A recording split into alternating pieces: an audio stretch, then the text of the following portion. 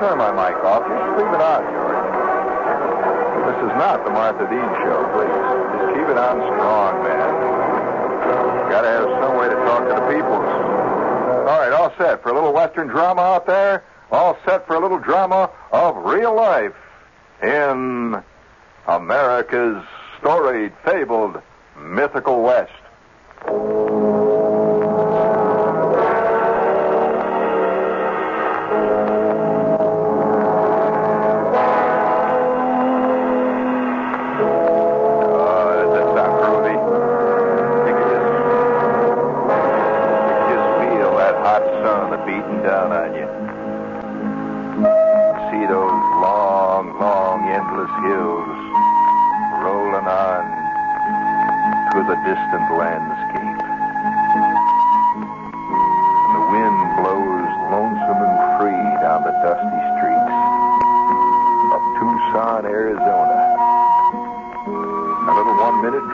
Just happened last week in America's West.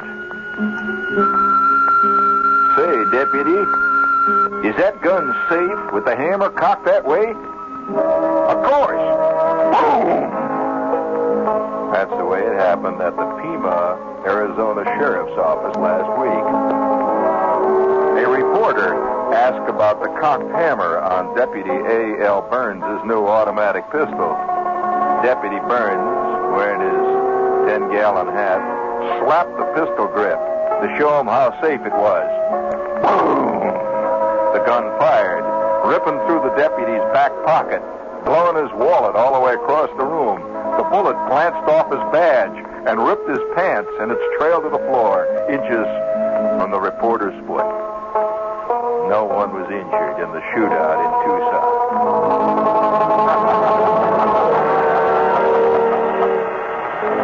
My God almighty, where's it ever going to end?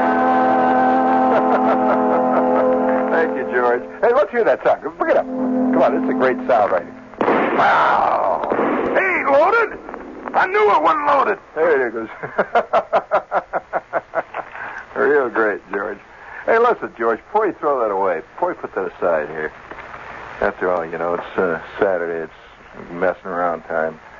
And one great thing about Saturday, you know, the bosses are all gone. They're sitting on the fantails of their boats and all that stuff, you know, playing golf, you know, doing all that stuff, you know, using all them credit cards and all that. We can sit around here and just do stuff. Let me hear that again. That's a great sound. May I have that, please?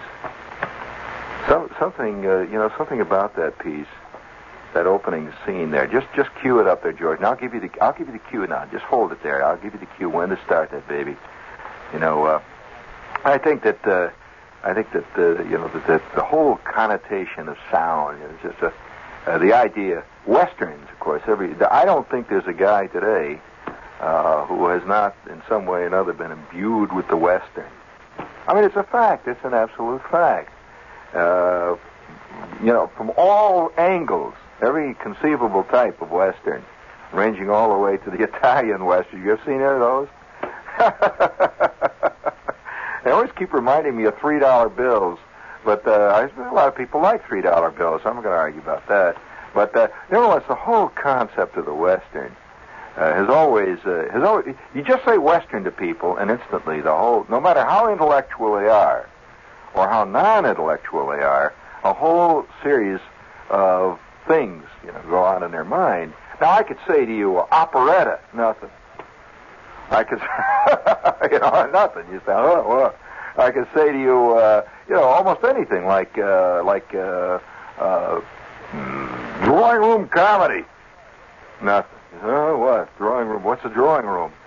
Now, what is a drawing room, by the way? I've never been in a drawing room my whole life, as far as I know. They keep using the phrase, you know, drawing room comedy. I've never been in a drawing room. But what do they do in a drawing? What do they draw in the drawing room? You know, I never thought of it. It just all of a sudden hit me. What the hell is a drawing room? You know, but you know, that's we don't want to get too metaphysical here on a Saturday night. Oh, damn! That goes again. Back trouble, George. Back trouble. But that's you know, this whole thing of the Western. Now, close your eyes for a second. We're going to try a little psychological listener participation in there. And Just to close your eyes, especially if you're driving along the Jersey Turnpike. That'd be really exciting. Just close your eyes, see, turn up the radio, and imagine your own Western.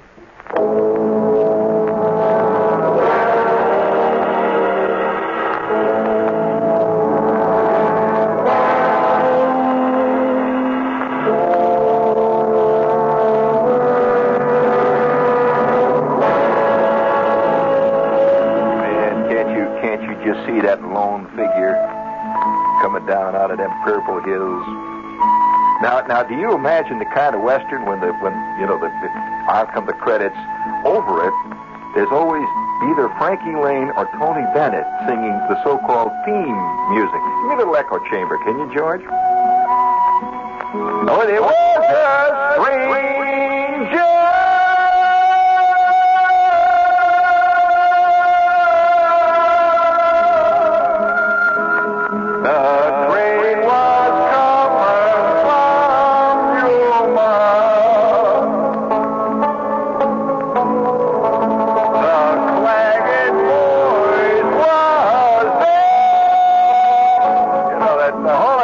Thank you.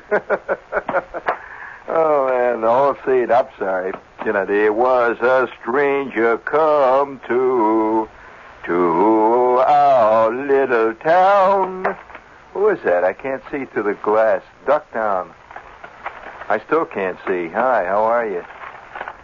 This is a special studio here made. This is the slum studio, WR, so you can't really see through the glass or anything like that, may I, George, please, a little scary music now. If you think you've had rotten things happen to you in your house, I just thought I ought to bring a little note to you that I don't know what's happening. The whole world, it's all going on all the time. A little scary music, please, George.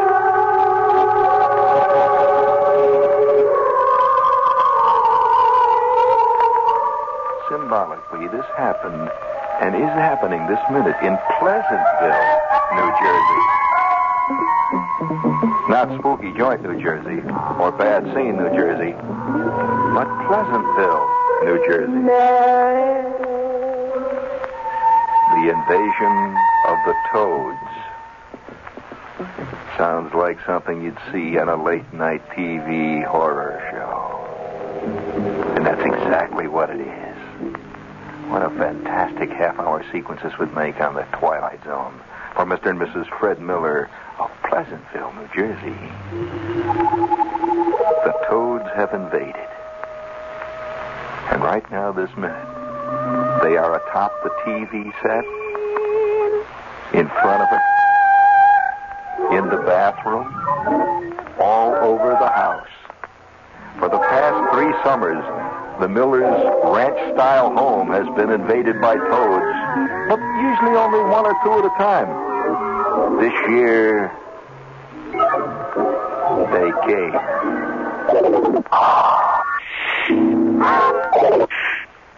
73 big toads were caught in the Miller home one night alone last week. 73. During a recent investigation, there were about 35 toads in the living room alone, 10 in the kitchen, 20 in the den, and between 5 and 7 in the bathrooms and the bedrooms. And God knows how many were in the basement. Everybody's afraid to go down.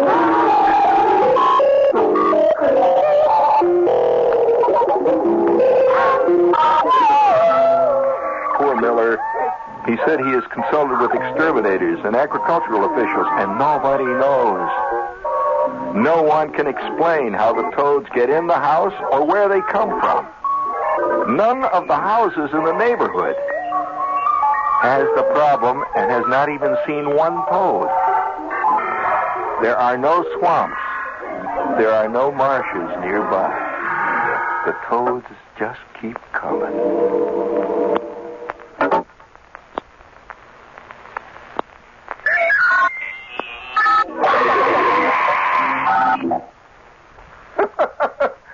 Oh, man, you think cockroaches are bad.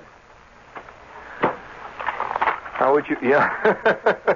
Now, a toad is not one of nature's more lovable creatures. At least it's never been to me. They don't do anything, but, they're kind of rotten looking, They sit there, And there's a certain enigmatic quality about toads.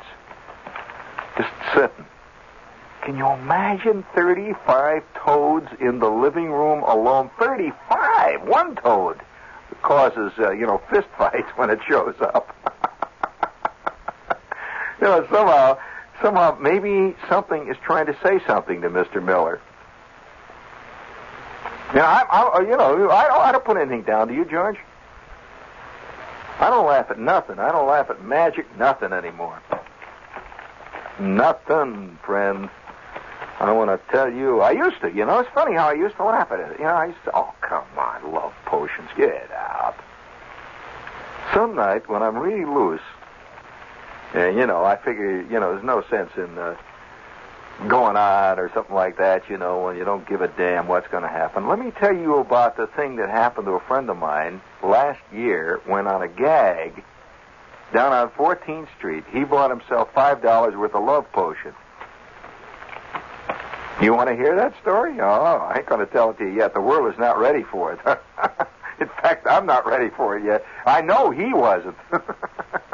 But it actually was an unbelievable scene that developed that, But the toads, I'll tell you about animals like that getting in the house. I mean, the strange things. Did I ever tell you about the time, this reminds me of a thing that happened to me one time playing the outfield. Now, outfielders are different from infielders, and at one time I was playing the outfield one whole year, and outfielders become nature lovers. Infielders, got a lot of things to worry about, like keeping their teeth all in one place, where they should be. Oh, boy, I'll never forget one time seeing a guy get, he pulled the ball, down the third baseline, fantastic shot, and the third baseman's mind, I don't know where it was someplace, but he made the mistake of trying to field the ball with his mouth open. And all I remember for that minute, there was a shower of teeth. It was like a fine spray of teeth. You could, you could just see him in the air. By the way, the guy was given a hit. He got a double on it. And for the next 20 minutes, people were out there on their hands and knees going around picking up teeth. Now, they weren't false. They was real teeth. They were afraid somebody'd slide in there, there'd be problems. But nevertheless, when you're an outfielder, you start enjoying nature. You walk around. For example, did I tell you about the rare weed I discovered? Now, this is the truth, Now, everybody, there's a whole, the whole drug-oriented generation is constantly experimenting, looking for something that they can, turn on with, anything. Well, I'm standing out in the outfield one day, and you probably watch. If you ever watch a ball game on television, they show you an outfielder. You see this guy out there up against the fence. He's standing out there.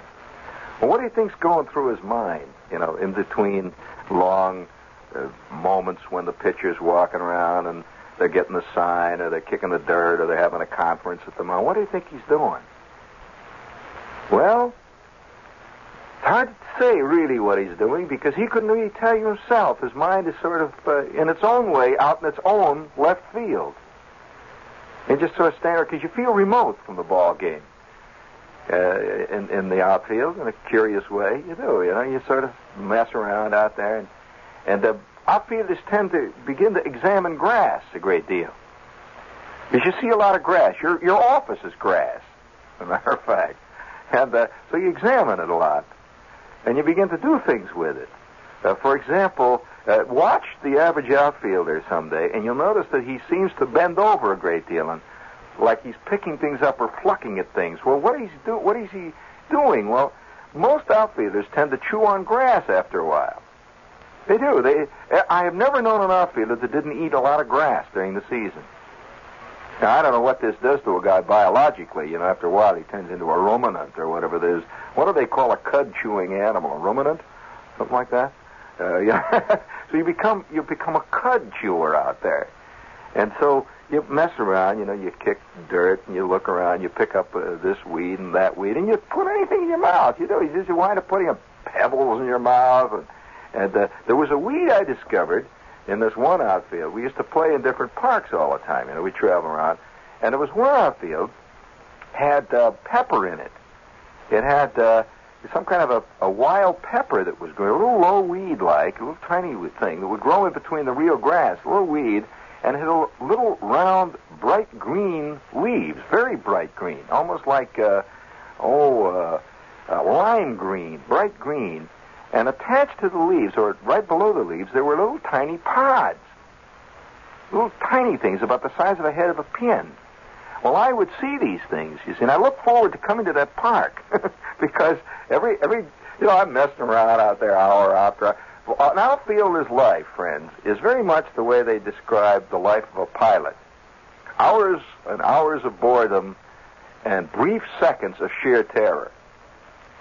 This is exactly what happens to an outfielder because, you mess around, all of a sudden, when your mind is... Have you ever wondered why, they'll say, Lindsey Nelson will be on, he says, there's a wind-up and a pitch, and then you hear this, he says, Tommy Agee, he misjudged it. He said, there he goes. He's got it. What a catch. For a minute there, he was going. Well, what happened was that Agee's mind was, drifting around out there, and all of a sudden you hear this whack.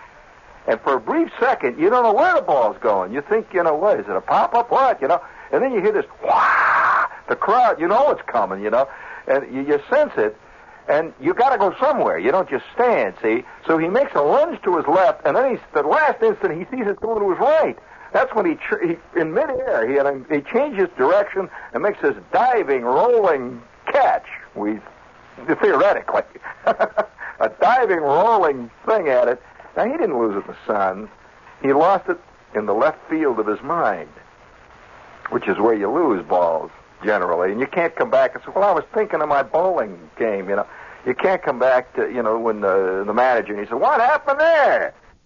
You can't say, well, I just dozing off, and, oh, no. You have to say, hey, look, if you go out there, take a look at the way the reflection up the light tower. For crying out loud, I can't even see the damn banner. Much as, you go on and on like this. Say, give me my glasses. Give me quick the sunglasses. Well, that's nothing. That's window dressing. What happens? Your mind goes off, see? So I'm standing out there, and I start to experiment with the grass, and I'm chewing, and boy. This grass had a sharp, poignant flavor to it. It was like, it tasted almost like fresh pepper. You know how fresh pepper, you got a piece of fresh ground pepper, and you crunch it in your teeth, and you get that sharp, kind of tingly sense on the tongue? Well, I'm out there from about the first time it actually happened to me. It's a strange moment. I'm out there, and I began to mess around chewing the grass. Well, I get this thing on the tongue, and it was interesting, see. So between innings, I take a glass of water. They have a water cooler thing. I drink a little cold water. It comes back again. See, there's this thing with the tongue. So the next inning, I'm back out in the outfield again. I mess around with the stuff again. Well, the first time, I was only out there for 2 innings after my discovery, and I never thought anything about it. So a couple of weeks go by. We're at other ballparks. And by the way, my favorite grass for regular day in and day out non-turning on chewing was, if you're curious, clover. Clover's great to chew on. I'm talking about the kind, with the little clover flowers and all. This is really terrific. I like to chew the stems. The stems are really good. You get kind of like them, I'm chewing stems. And I even got I really did like dandelion leaves. Have you ever had dandelion wine? Groovy. It's good. Have you ever had dandelion salad? You ever had that? Well, dandelions, you can make a whole salad out of dandelions. So I'm out there eating dandelions, and my usual routine, grass, dandelions. And if I'm working on a field where they don't have dandelions or clover, I would settle for ordinary grass, and I'd even settle for, crabgrass if I had to, see, which is not too good. I mean, crabgrass has got a certain acrid charm, but it's rather common. It doesn't have the panache of a real vintage weed. So a couple of weeks go by, and now I'm going the whole game. See, I'm out in right field. And by the way, right field among outfielders is generally considered one of the worst fields to play. It's a hard field to play for a number of reasons. For one of the most important reasons is that a lot of shots you get out in right field are unpredictable because they're off the end of the bat. The great preponderance of ball players, are right-handed, like in life, you see. So what happens when a right-handed hitter hits a shot to right field? Well, that means he's gotten off a shot which is off the end of the bat and spinning. You see, he's reached out. The ball has been a little faster than he thought it was. It's almost past him. He catches it. He gets a slice, and that thing comes sailing out in the right field, and you don't know where it's going to go. If you're in left field, however, and you get a shot from a right-handed hitter, it's a straightaway shot. He's hitting it straight away and pulling it. So these are all technical details, which I'm sure mean nothing to you crochet fans. However, I'm standing right out in the outfield. This will interest you. Give me a little of that scary music. You can reset that up there, George. We'll need that.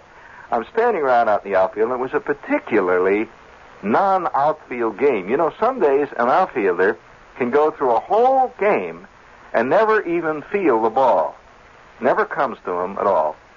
And when the pitcher's really on, see. So we had this guy who was a terrific, really fine left-handed pitcher, and nobody was hitting that ball to left field. He was to right field. He was really laying it in. So I'm just out there, taking it easy. And it's warm. It's a beautiful day. So immediately Shepard plunges into the grass.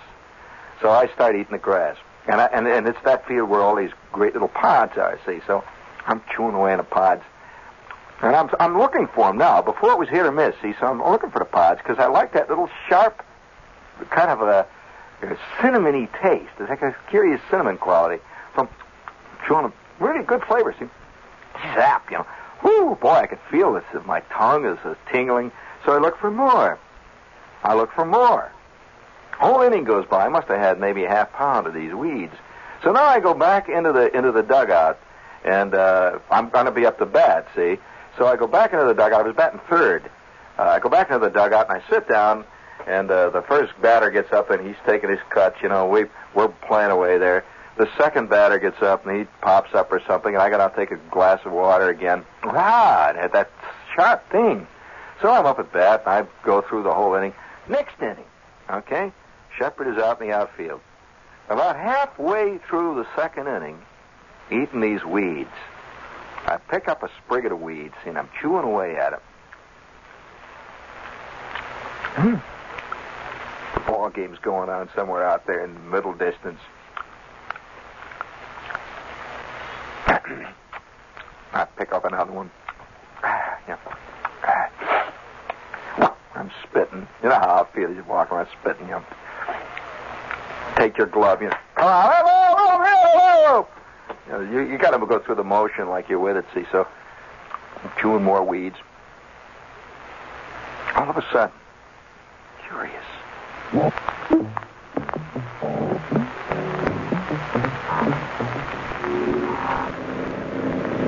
I get the hottest sensation.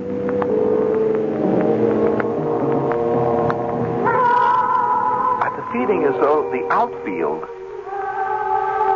was drifting away from me. I mean, like, the ground was just going out from under me, but drifting away so nice. Like as if somebody could hit a ball like, 30 feet over my head, it would have been waist high. Like, 400 feet high, Shepard is all of a sudden. Chewing away on a weed. What's going on here? I just drifted around it lasted maybe, I don't know really, maybe 10, 15 seconds. It's gone. Strange. I thought, what the hell? And I did not relate it to the weed, remember. At that point, I didn't relate it at all to this weed. Well, then some action began in the ball game. Somebody hit a shot out to left field, and I had to run over, cover the throw and a whole bit because the guy's trying to make a throw to first. I go back, I cut in back of the first baseman to cut. So I got some action. I'm running around up there sweating.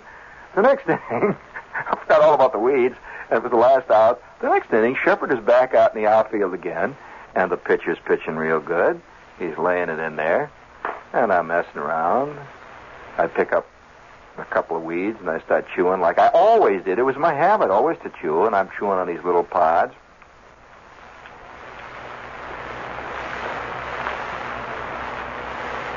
When that strange feeling began. What the hell? I was looking at the second baseman. It was a strange moment. I'm watching the second baseman, and I had a distinct impression. I remember the vision I got of it, that there were 3 second basemen who were kind of in a row, and the middle one was the biggest one, see?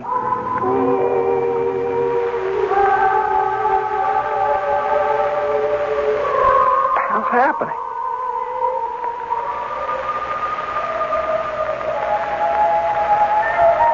Going on here? And somebody hit a pop-up. It was eerie. The pop-up seemed to hang in the air for 15, 20 minutes. I never saw a pop-up do that. It was like it was a balloon. Hanging in midair. And I see 7 shortstops going after it like the Rockettes. I'm not kidding.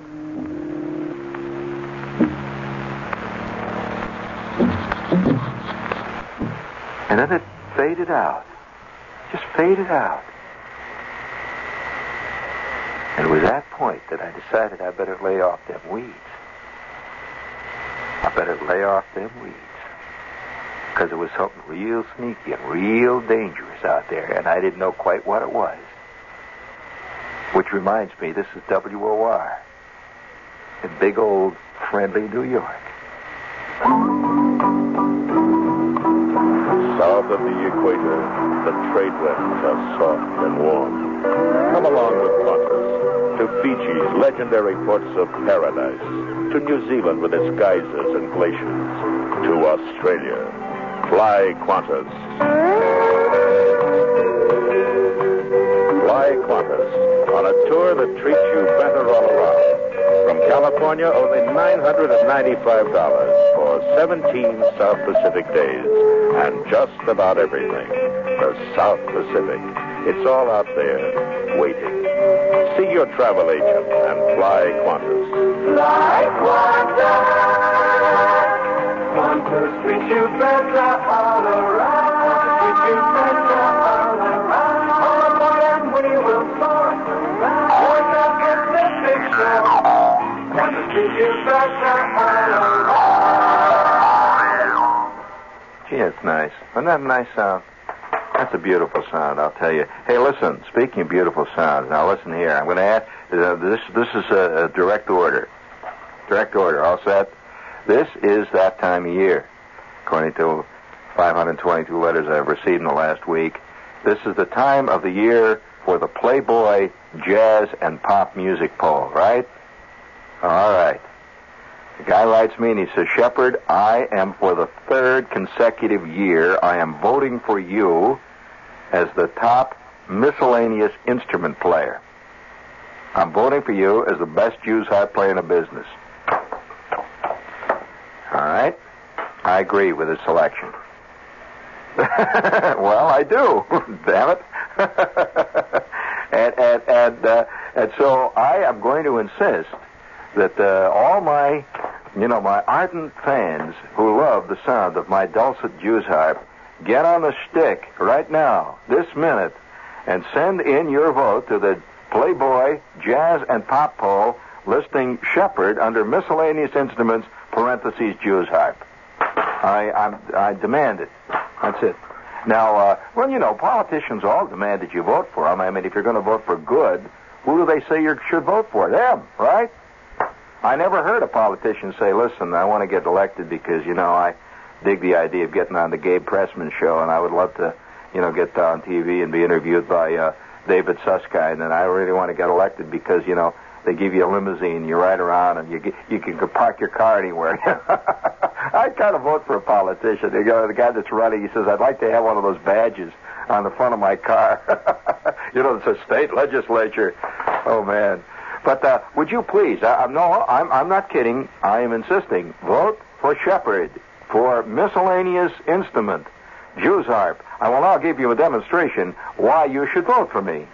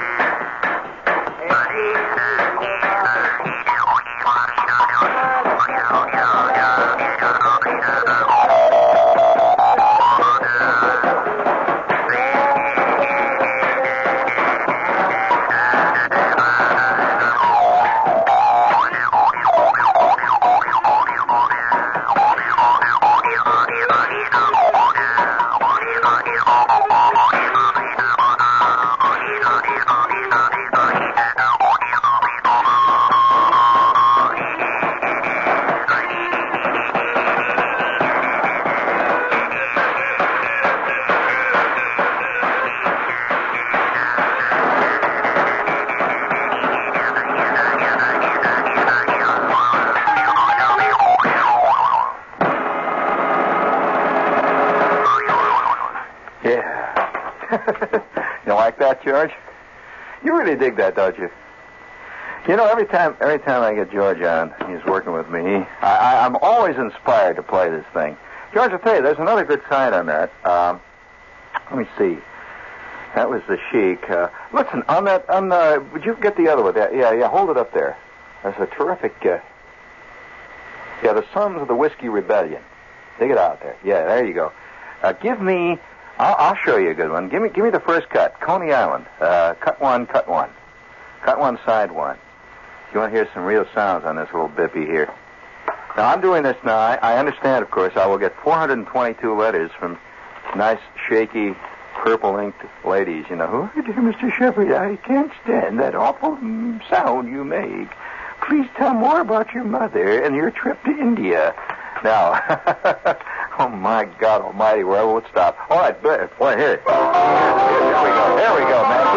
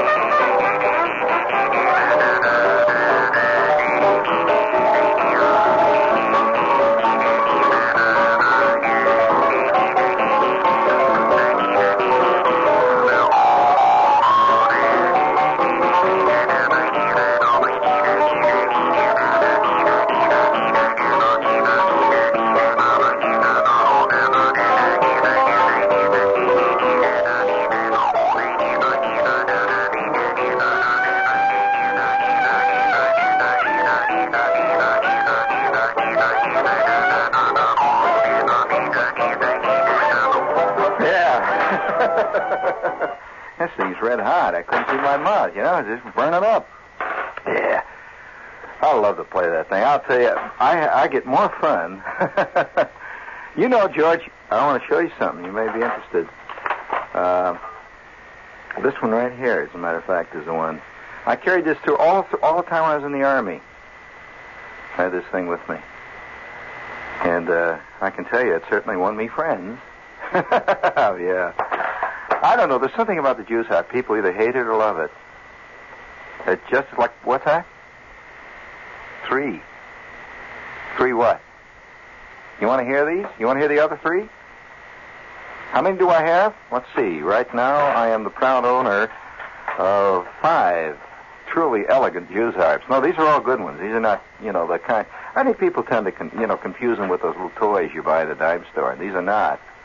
And these are all different types. For example, look at this one, George. This Jews harp here is roughly 75 years old. This one was made in the 1880s, late 80s. And very interesting Jews harp. It was sent to me by the person who said that it was owned by her grandfather. And they had this in his effects and so on. She says, I thought you'd like to have it. It's a great one. And look at how elegant it is. They're really great looking. You want to hear what a 75-year-old Jews harp sounds? This is a real piece of Americana. It's got a.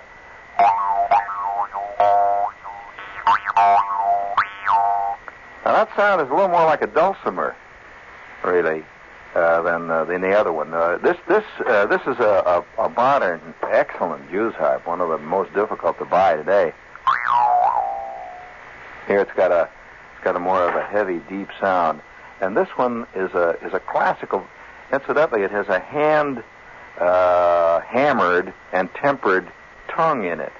You can see where it's actually been hammered. This is a handmade Jew's harp. Of course, those are in fact the others. In fact, all these are. But this one here is particularly interesting.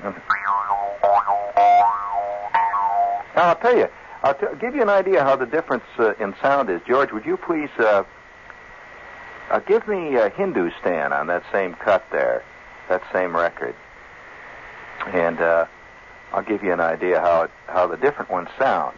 And just give me the opening phrases, George, and when I cue you to stop, then reset it, and I'll show you how the different Jew's harps sound. Now, I have with me tonight, I have my usual collection here. I have 5 of my Jew's harps, and they're from, they're from 4 different countries. Here's an Austrian Jew's harp. This is an interesting one. You can do some very subtle things with this Austrian one. Listen to this.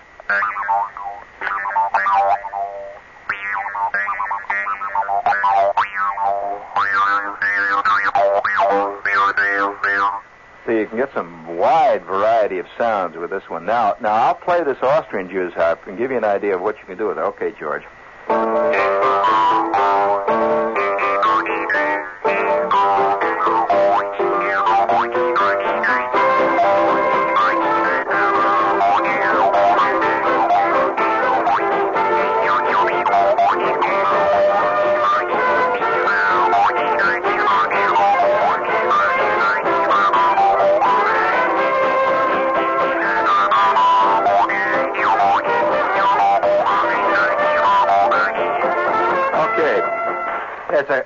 The Austrian Jew's harp has a peculiar plangent sound. In fact, it sounds a little bit like. Do you remember the zither music for the Third Man? They go for sounds like that over there. In fact, very few people play the zither in America. It's not a sound, and even though it is a folk instrument and has been played by folk instrumentalists for centuries in America, it has never become a popular instrument. That is, you don't hear the zither played in cafes. You don't hear a great zither player playing down here at the bitter end or anything like that, because the zither has just never on America. It just isn't a sound that Americans like. It's funny when you think about sounds as being a national characteristic, like a national taste. Has it ever occurred to you that food, for example, hello, what's that hum there? Food, for example, has we all recognize the fact that different nationalities will have a different national taste in food. For example, if you go to, say, Mexico, for example, they have a taste for much hotter food, much more spicy food than, let's say, the average taste is in America. On the other hand, you'll go to other countries, like, say, England, for example, and you'll find their food, compared to ours, is quite tasteless. They don't have, now that doesn't mean it isn't good. For an Englishman, it is. They don't have a taste for spices at all. They just don't like spicy food. And so you go to England, a lot of vegetables will be boiled, meat will be boiled, a great deal of it, and they just don't, they go for blander food. So we recognize this in food. But we don't really, I've never heard anybody talk about the fact that sounds are also a national taste. So if you go to, say, a country like Poland, for example, I've been in Poland, and you know what you hear a great deal of in Poland, which you hardly ever hear here? That's concertinas and accordions. They love accordions. You go. Every Polish, in fact, right now, I'm sure there's a lot of Polish people listening. And every Polish dance you go to, there's somebody playing an accordion. I mean, it's a big thing. Well, now, we recognize the fact that in Spain, for example, Spain has a great predilection to guitars. They like the sound of a guitar. And even their classical music, somebody will write a symphony, and you'll find a guitar is in the middle of it somewhere. This is a great taste in their country. Our country, no. Guitar is popular for certain things, but it is rarely considered a classical instrument. We tend to believe a classical instrument is a piano or a violin. And some countries rarely see violins. You rarely see a violin played in many countries. On the other hand, you go to India now, for example, and you rarely see a piano. It's just not a national taste. They don't have a taste for that particular sound. And the Jew's harp is like that. Now, a lot of you people sitting out there, this is not a pleasant sound to you. I will concede that.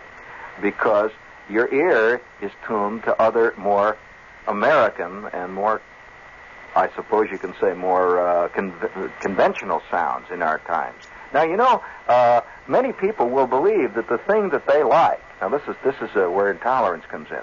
Many people believe that the thing they like is the thing that if other people were intelligent would like too. In short, a lot of people will believe that the kind of food they like is the ultimate kind of food. Whatever they like is what real people eat. All the others are faking it or whatever it might be. And that holds true for music, too, that you'll find, for example, a guy who may be a total rock cuckoo. He believes that his form, that music, is the ultimate. That's where it is. And they even mean it. That when you say that's where it is, that means that anybody who likes anything else is obviously not with it. He's just not there. Well, you find this true among jazz fans. You find it true among classical people who dig classics. You even find it true among the Lawrence Welk people who will say to you, what is all this noise? And to them, what is real music is Florence Zimmer or Norma Zimmer singing Beautiful Ohio, accompanied by three guys on accordions. Well, all right, I'm not putting it down. I'm saying this is the way it is. Taste is very subjective.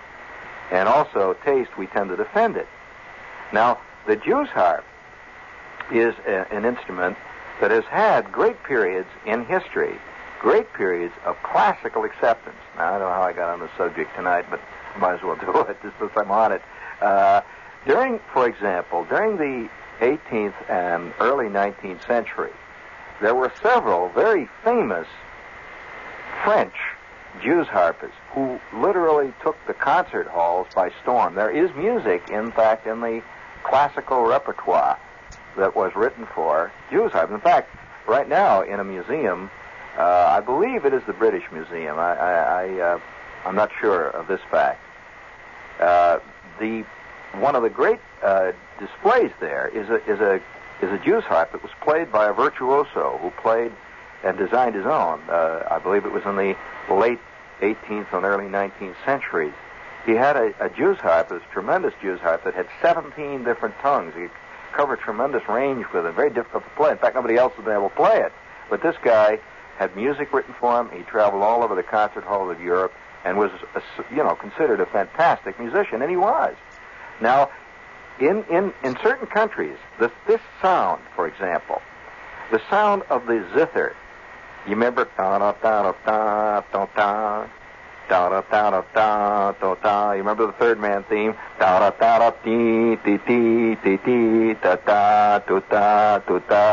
that is a characteristic sound. That plangent sound of the zither is very similar to the sound of a Jew's harp. So in Austria, the Jew's harp is a very popular instrument, serious instrument, not just kids. See, we tend to think of it as kids over here. It's a hard instrument to play. I've never heard a kid play the Jew's harp well, any more than you will hear a kid play a classical guitar well. It just takes too long to learn it. It's a hard instrument to play. Now, these are fine Austrian Jew's harps. I have two of them with two different ranges. Here's another one. I'll give you the next one. Here are the two. Now, here's an English Jew's harp with the same sound. That's a nice sound. And here's another. This is a German Jew's harp. It's got a listen to it.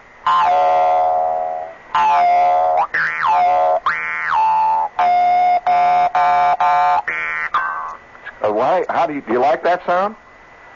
Or you like the second one? Is this the one you like? All right, most people like this sound, and I'll tell you why they like this sound, because this sound is really closer to the kind of ear that we have. This is the English one, and it's a little closer to the type of ear that we're used to. Now, this sound, I'll give you, again, I'll go back to the Austrian Jewsharp. Now, that sound has a great overtone of that zither sound. This doesn't really.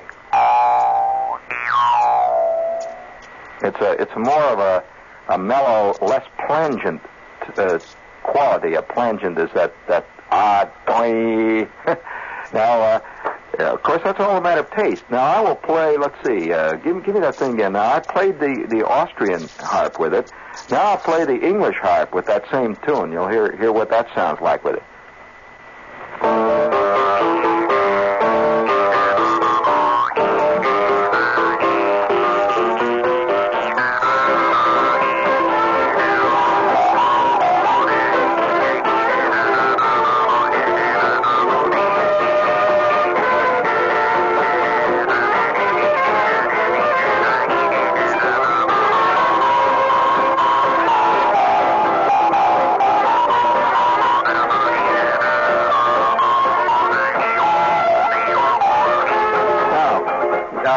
A couple of minutes here, but before we, I'm going to show you something about the Jewsharp. Now, you're used to hearing it played with as a part of a group. Now, the Jewsharp, by the way, is very, very popular in Sicily. It is a genuine. Well, I don't want to use the term folk music because, after all music is folk, really.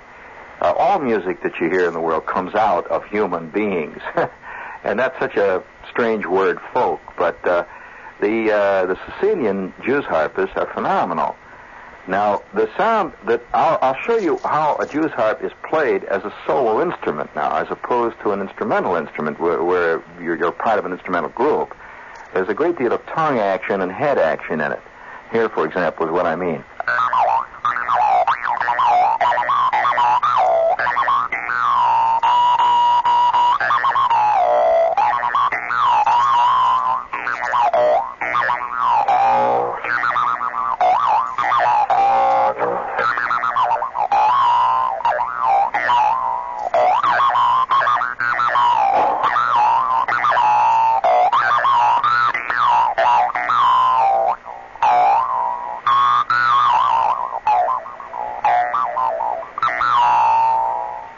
That's pretty complicated.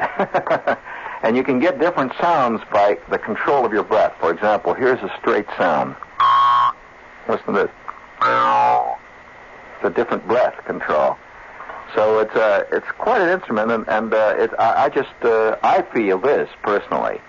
I feel that within the next 5 years, with the increasing, I think people are getting more sophisticated in general and more receptive to sound. Just as food is changing today, you can buy food, and you can go to the frozen food counter and get Danish vegetables, for example. Yeah, you can. You can go into the frozen food counter today and you can get yourself anything from enchiladas to Indian food. You really can. Well, a few years ago, you couldn't have done that. And I think people are beginning to, appreciate other things, which is all to the good as far as I'm concerned. And I think that in a few years, you're going to find more and more people are going to start hearing these sounds. And I would say within 3 or 4 years, the Jewsharp is going to be a big deal. And you will forget that you heard about it here. You will start writing me and asking me what I think of X, who is playing the Jewsharp. Well, that's the way it always is. However, I'd love to cut an LP, a really good LP with original music written for Jewsharp. I'm talking about notated, good, solid, orchestrated music because I think it's a spectacularly interesting instrument, properly played, and incidentally properly listened to. I remember 5 years ago, I was playing sitar music on my shows. 7, 8 years ago, and I'd get thousands of letters. What is this jangling junk you're playing? From the same people, by the way, who stood in line at Carnegie Hall when it became the right time for it. That's important, the right time. And Ravi Shankar was playing it for all those years. Who cared, you know? It was just jangling sounds. So, try to think an honest thought over the weekend. Keep your gut pulled in and give them a low, low silhouette. Here's